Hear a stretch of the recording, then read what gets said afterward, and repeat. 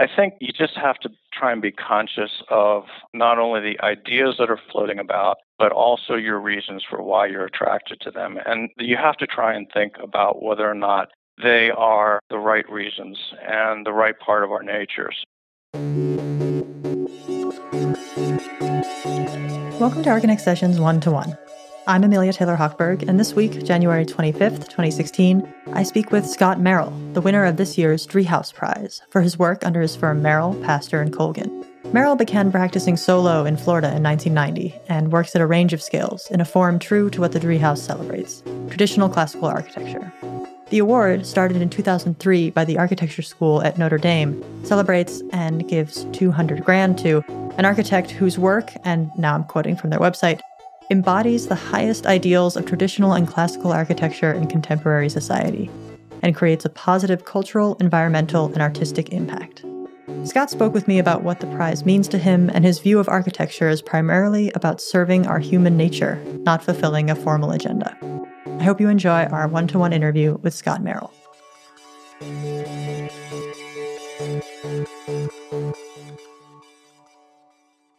Can you tell me how it felt to first win this prize, to learn that you were the winner? Well, I was surprised and obviously gratified. And I thought the thing that was unusual about the way I was notified was that it was more or less live. The jury was meeting or had just finished meeting. And I was home on Saturday night, and one by one, the jurors all got on the phone to speak to me. And I think more than anything, that's what impressed me, that they all offered their personal congratulations. And it was just incredibly human. And it wasn't what I expected at all, but it was really, that was the best thing about it, I think. I feel that nothing substantial has changed. I feel like this week is very much the same as other weeks. And I feel like my practice is quotidian. I feel like I live and work in a state that keeps architects generally humble. It just, to me, the week is remarkably similar to every other week, because my overwhelming impression is intense gratification, but that most things are going to remain the same. Wow. So they each personally give you a call and then tell you, this is why we feel we're giving the prize to you? What kind of things were they passing on? The phone was basically handed around on the other end, right? So it was a single call. But in turn, I spoke to each of the jurors, and right after the deliberations had concluded, and they didn't explain the decision. I'm a little bit at sea about that and would have to speculate. But it was just that they felt that it would be appropriate to get on the phone and each of them to speak to me personally, which was touching. I mean, incredibly touching. Yeah, that's a wonderful. That does sound kind of unheard of in the world of conferring these types of awards. Incredibly civil, right? Yeah. So what was your impression of the award before having won? Like, what did it occupy any particular space in your architecture career of prestige or something to work towards of sorts? Prestige is a difficult way to think of it for me. Obviously, the recognition by people who share some of the same concerns that I do. I know most of the jurors, and they're people that I look up to a great deal. Many of them, older and role models for me. And so it's just the recognition more than the prestige. I would describe it more in those terms. And you say you were familiar with the work of some of the jurors themselves. So who specifically was on the jury this year that you remember particularly? Well, there was one gentleman who was a developer who had given me some of my first work. And in fact, he had given me 200 feet of the most beautiful beaches in Florida to do a project when I hadn't built anything. And, so it was incredibly personal from my standpoint that he was on the jury. There were a couple people, Leon Creer was on there and Dimitri Porphyrios, and then a couple of people who write really well about architecture. We told Rubczynski and Paul Goldberger. And as I say, I spoke to each of them in turn. So let's go back a little bit. I'm interested in not only the work that you do now, but kind of how you came to do this work, because also, of course, receiving an award like this is not a simple sign of the times kind of indication, but something that is a response to an accruing body of work over years of practice. So let's maybe go back to the beginning. What first drew you to architecture?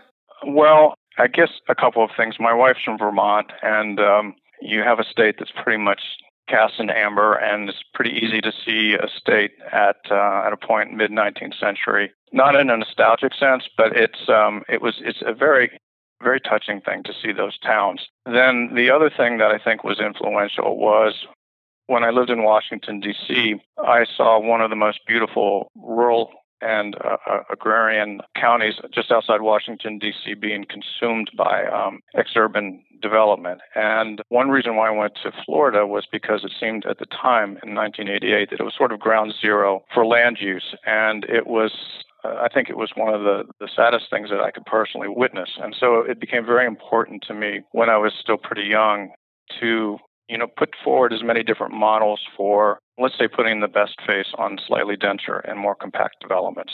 Did that also guide you into architecture school? Oh, you're talking about before school? Wherever. I mean, that guided the way you wanted to form your practice, I understand. And because you have locations both in Florida and also in Atlanta. But I'm wondering, even before that, conceptually and in terms of your own professional passion, what initially interested you to pursue architecture? I'm not sure that there was a defining moment. I will say that I went through a 2-year period between college and graduate school. I was not an undergraduate in architecture. I only got an MArch in graduate school. And what did you study before that? I was an econ major as an undergraduate. But in the 2 years between undergraduate and graduate school, I spent sort of a peripatetic life. I was, a sort of a Kerouac phase, and Kerouac was still in his mother's house, I think, when he was 26. And by the time I was 26, I'd been in all lower 48 states exclusively by driving. And during this period of time, I graduated from school into a really bad economy in 1979. And it's very much like the economy was for graduates coming out of school in 2009, except on top of that, there were really high interest rates. And so there weren't a whole lot of jobs and opportunities. And so travel didn't have, much in the way of opportunity costs, let's say. And I didn't have a lot of money, and I bought a cheap car, and I spent the better part of 2 years just driving and hitchhiking and then, delivering cars for other people. And I saw everything. Everything across the country. And it was incredibly interesting to me to see the different types of buildings that were singular or peculiar to different parts of the country. And so, I was interested that the Middle South had dog trots and New Orleans had shotguns and all the different types of lodges throughout the national parks, the grain elevators in Kansas, the tobacco barns in Richmond, the mail pouch tobacco farms in Kentucky, barns in Kentucky and Ohio. And I was just incredibly impressed by the variety of the built environment. It was also a point in time when a lot of this stuff was disappearing. And so you also had a sense that it wasn't going to stay that way for much longer. And I guess if there was a process by which I really became interested in architecture, it was probably during these years. Well, so I'm thinking about how oftentimes architecture education is represented today as a kind of free-for-all space for speculative research, often involving new technologies, to the course of simply seeing what forms can come up and what the implications of those forms might be. And there seems to be very little, at least in terms of what is prioritized on a public basis and such, in terms of how the greater public discusses architecture and what is seen as like new, interesting architecture. That has much less to do with like regionalism and vernacular architectures than it has to do with new materials and new softwares and such. And this is, of course, a generalization of how the field moves. And of course, both parties are represented throughout. But I'm wondering specifically, now that you've kind of been anointed by this prize that awards classical and traditional architecture, do you think of that field of architecture as somehow different than the overly simplified polar opposite of architecture that is this more technologically driven and technologically innovative, I would say, maybe form making?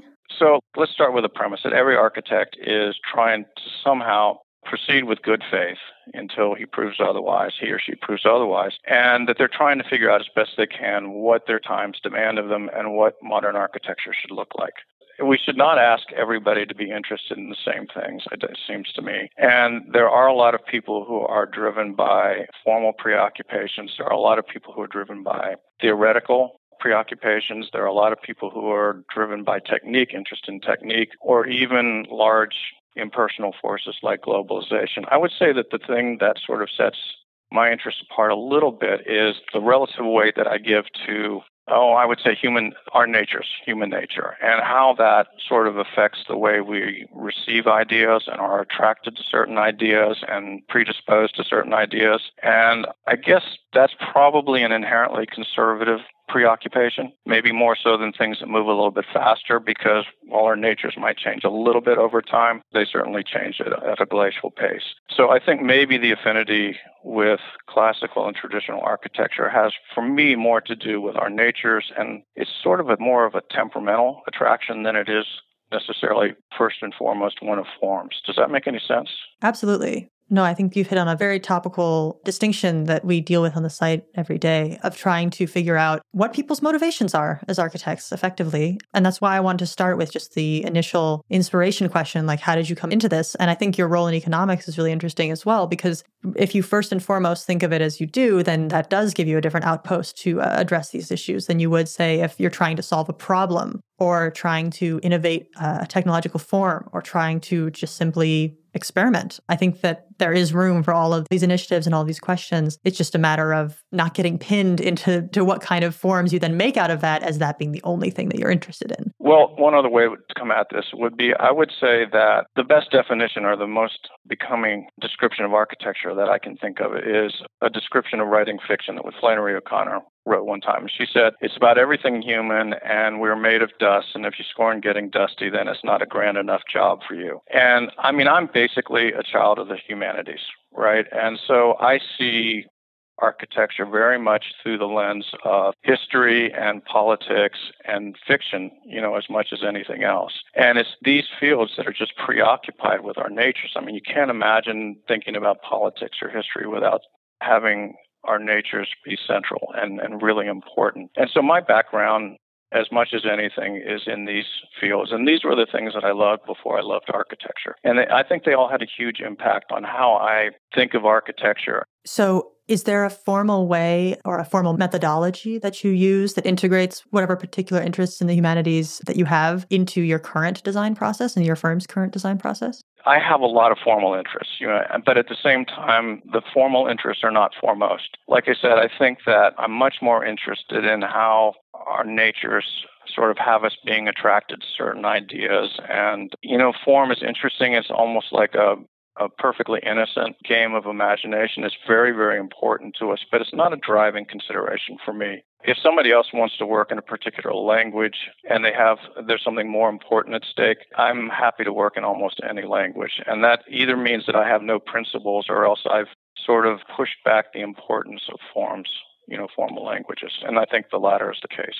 And so you've started the firm as a sole practitioner in 1990. And since then, the firm has grown substantially. But I'm wondering, how would you conceptualize and describe your maturation as an architect through the course of running that firm? How has your process changed or your style changed or your simply approach to the discipline? Can you give some type of retrospective looking back on it? How would you describe the development from beginning to now? Well, so much of how you develop has to do with the opportunities that are put in front of you. And I think that the work of the firm has followed two basic tracks. We have continued to do small projects, I think, throughout for the last 25 years or so. But in the last 10, 15 years, we've also had the opportunity to work on some bigger projects, many of them unrealized and unbuilt. But even being able to work and think at a much larger scale has been a sort of second track. And to be able to think at a larger scale is something that has only been afforded us, I would say, in the last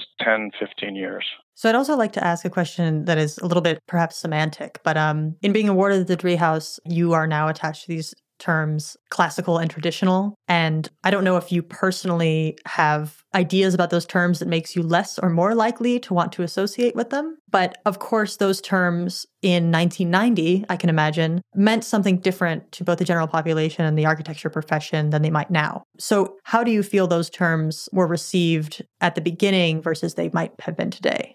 Well, they're terms that are created with impossible amounts of meaning. And they're also frames that they're not always particularly helpful. The reason I keep talking to you in terms of our natures is because I think that's my toehold on thinking about architecture more than particular forms.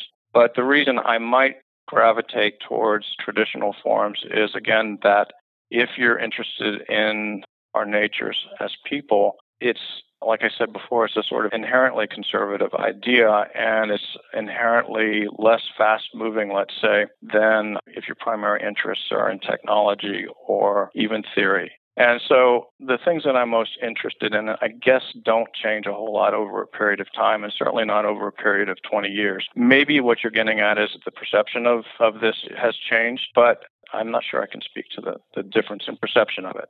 I think that's also a completely fair response, because not only that I'm a representative of the media and you are an actual practitioner, that of course, like, I have this self-conscious interest in perception and media portrayal of things. But of course, like, you're, by doing the work, that is not your core concern. But what I do want to also bring up in relation to this has to do with the general prestige that the prize that the Driehaus confers. What was your perception of the prize before winning, if you had any, and what is it now that you've won? I guess my perception has always been that there's a relatively small proportion of the profession that practices this type of architecture, but that among those people who were interested in these things, it was probably the highest honor that could be accorded somebody who practices. But I mean, that's a big qualifier, because it's still a relatively small number of people that hold these things to be the most important in practice, right? What about the money attached to the prize? Does that factor into, you think, an incentive that the Driehaus is particularly giving the prize such that they might encourage more architects to do this type of work? And do you think that's an effective way to promote a certain type of architecture? I think for me, it would be terribly ungrateful to not acknowledge that it's an enormous amount of money, right? At the same time, it's a little bit of beside the point. And once you acknowledge that it's an incredibly generous prize in monetary terms, there's not a whole lot else to say. Do you have plans specifically of how to use the money? I don't. I mean, I practice with a couple of other people, and it will be distributed, and they'll do with it as they see fit. But I don't think anybody.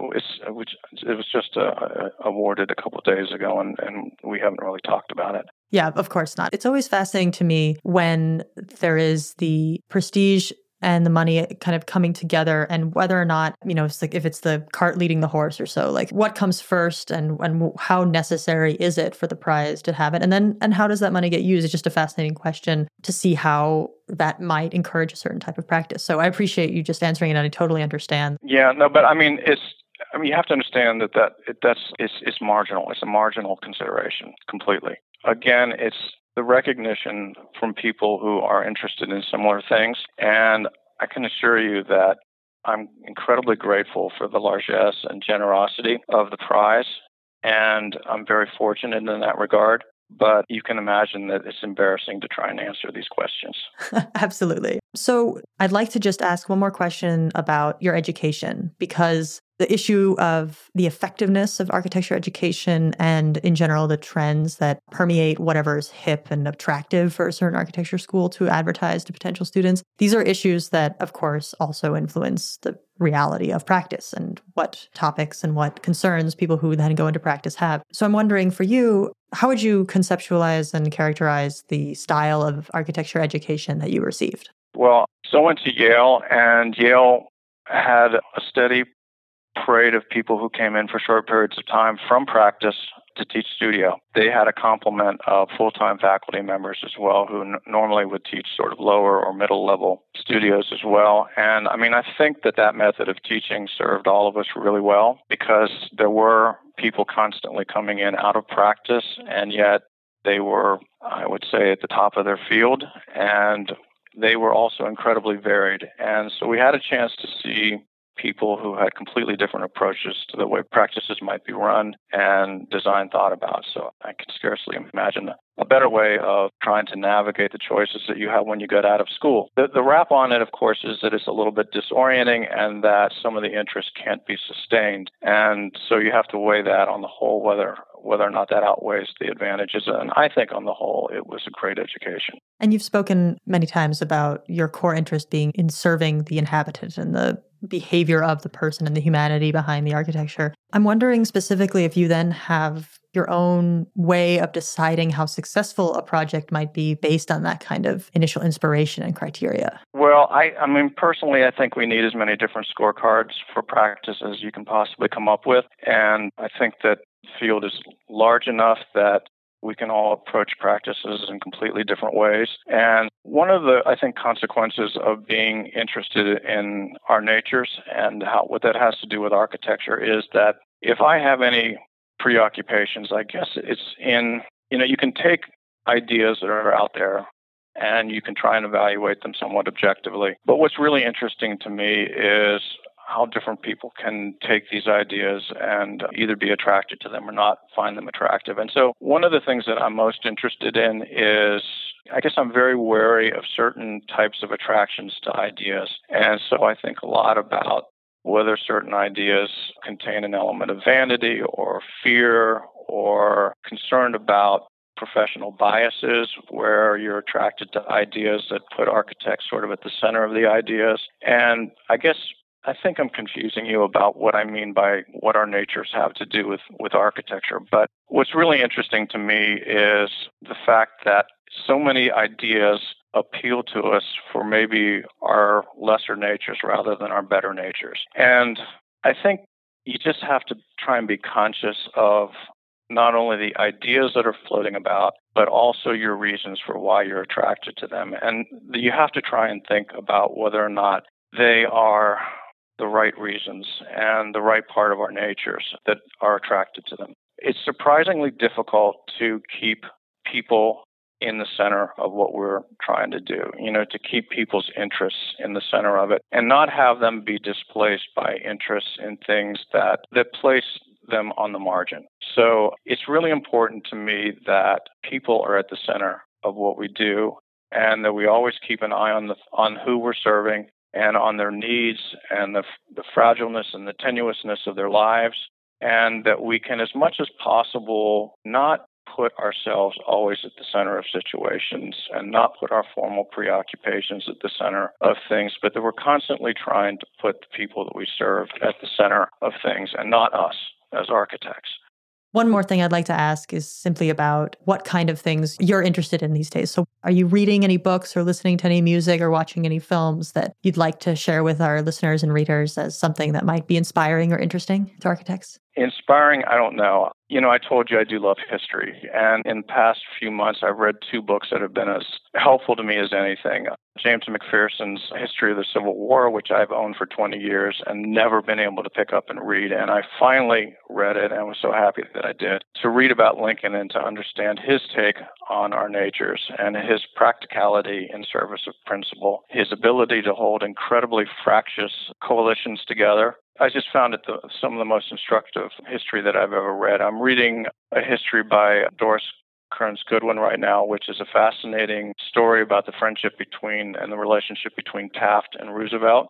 And I find that, again, going back to the idea of temperament, here are 2 people who share ideas almost completely, and yet their temperaments are so different. And it's so interesting to see what temperament has to do with effectiveness and how they deal with other people.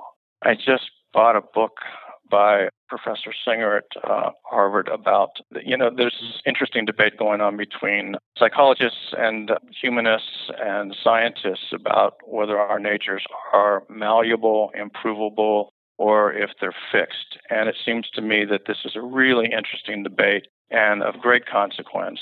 And these are the types of debates I think that are of the greatest interest to me because they have so much to do with how we're going to deal with everything. So, Scott, thanks again so much for taking the time to talk with us. And we really appreciate your candid perspective on these things. So thanks again. Thank you, Amelia. Take care.